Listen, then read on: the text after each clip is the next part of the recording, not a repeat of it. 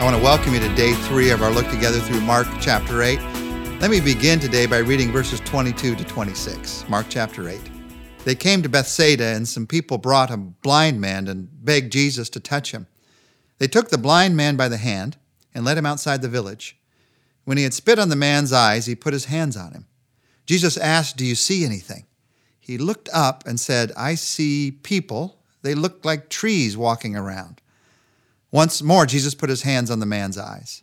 Then his eyes were opened, his sight was restored, and he saw everything clearly. Jesus sent him home, saying, "Don't go into the village." Now, once again, here in verse 26, we see Jesus telling someone not to tell. And as we've talked about before, he did that because he understood God's timing in ministry. And he knew that for people to tell too much too often would too quickly get the powers that be against him. And there was a right time for him to go to the cross. He also understood the best need of this person's life. And for some reason, not telling met the need of this person's life in some way we don't totally understand. I also want you to notice, though, what happened in the healing here. Last week, we talked together about 4 things you and I can learn from the fact that Jesus healed in different ways. And here he's healing in another way, someone beginning to see and then seeing better and better as he worked with him. The 4 things we talked about last week that we can learn from the fact that Jesus healed in different ways were, number 1, he meets our needs in different ways. Number 2, he meets my need in a way that builds my faith. Number 3, he rarely does something in the same way twice. And number 4, he deeply cares about my need. There is a 5th reason we didn't talk about last week that Jesus heals in different ways. The 5th reason is this: in every healing, there is a parable of how Jesus works in our lives. When Jesus heals, it shows us how he wants to work in this area of faith and growth in our lives.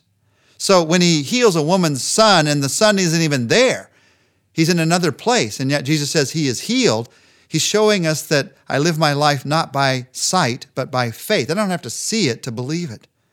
When, as we talked about last week, he heals someone who is deaf and mute, and he does it in a way that helps that man to see that he's healing him by touching him, by looking up to heaven. It's a sign to us. It shows us that God invites us to faith in a way that we understand. And here, as Jesus heals this man, he touches his eyes, and first he sees people like trees walking around. Then he touches his eyes again, and then he can see clearly. It's a clear parable of the fact that coming to faith and growing in faith is a process in life. There are some times when I see things immediately in faith. There are many times in my life when I see it slowly but surely. And at first it's a little bit fuzzy. It's like people look like trees walking around. I can't quite see what God wants me to do. But then through time, God certainly helps me to see. He often works that way in our lives. Now, as we continue through Mark chapter 8, we're going to look at verses 27 to 29. And these are powerful verses, a powerful experience in the life of the disciples. We've been talking about the wrong perspective this week. This is the right perspective, verses 27 to 29. Jesus and his disciples went on to the villages around Caesarea Philippi.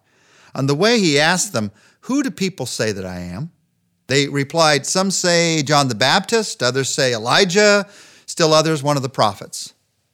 "But what about you?" he asked. "Who do you say that I am?"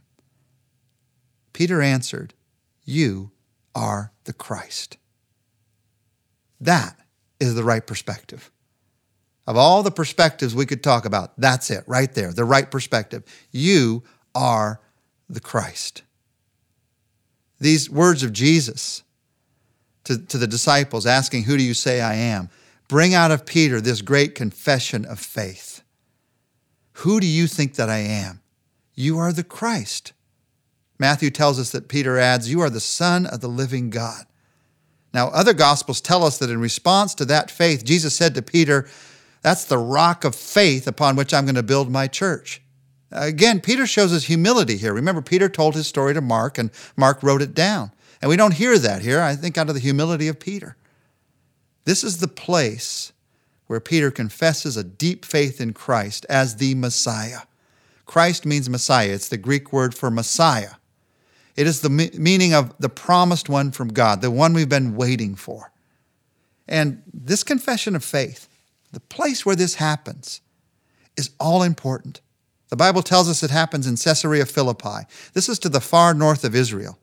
This area above the Sea of Galilee, it's far different than the desert picture you often get of Israel. It's a beautiful mountainous area with streams flowing through this lush green foliage.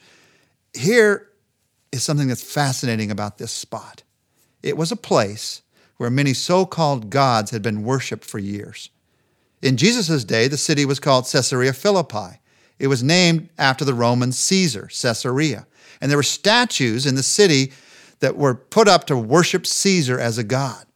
Previous to that, this same city had been called Paneas, after the Greek god Pan, because this area was said to be the birthplace of the Greek god Pan and was filled because of that with ancient pagan temples. Previous to that, this town had been called Baalina, after the false god Baal in the Old Testament. This place where they were, it was a place where the god of the moment was worshipped, the false god of the moment.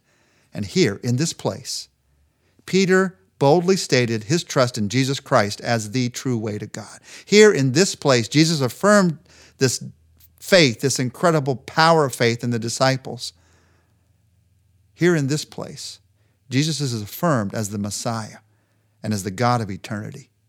And to me, it's a picture of the church today. We stand in the midst of a world where there are many ideas. There's many ideas about God as there are people in the world, it seems like sometimes. Some people say this is God. Other people say, no, that's God. Still other people say we should accept everybody's idea of God, even though they're totally opposite to one another. And we as believers today are still standing as believers in New Testament times saying, Jesus is the Christ. He is the way to God. And Jesus is still saying today, that is what I will build my church on. That faith in me and that decision to follow me. That's the right perspective. You see, there are a couple of questions that Jesus asks here. He asks, who do others say that I am? That's a question that leads to confusion. What is everybody's opinion? That'll always get you to confusion when it comes to faith, when it comes to belief. There are some areas of life where it's good to get everybody's opinion and try to mash them all together. But you can't do a mashup of faith. That's your decision. And Jesus challenges that decision in Peter, but he also challenges it in my life and in your life when he asks the second question.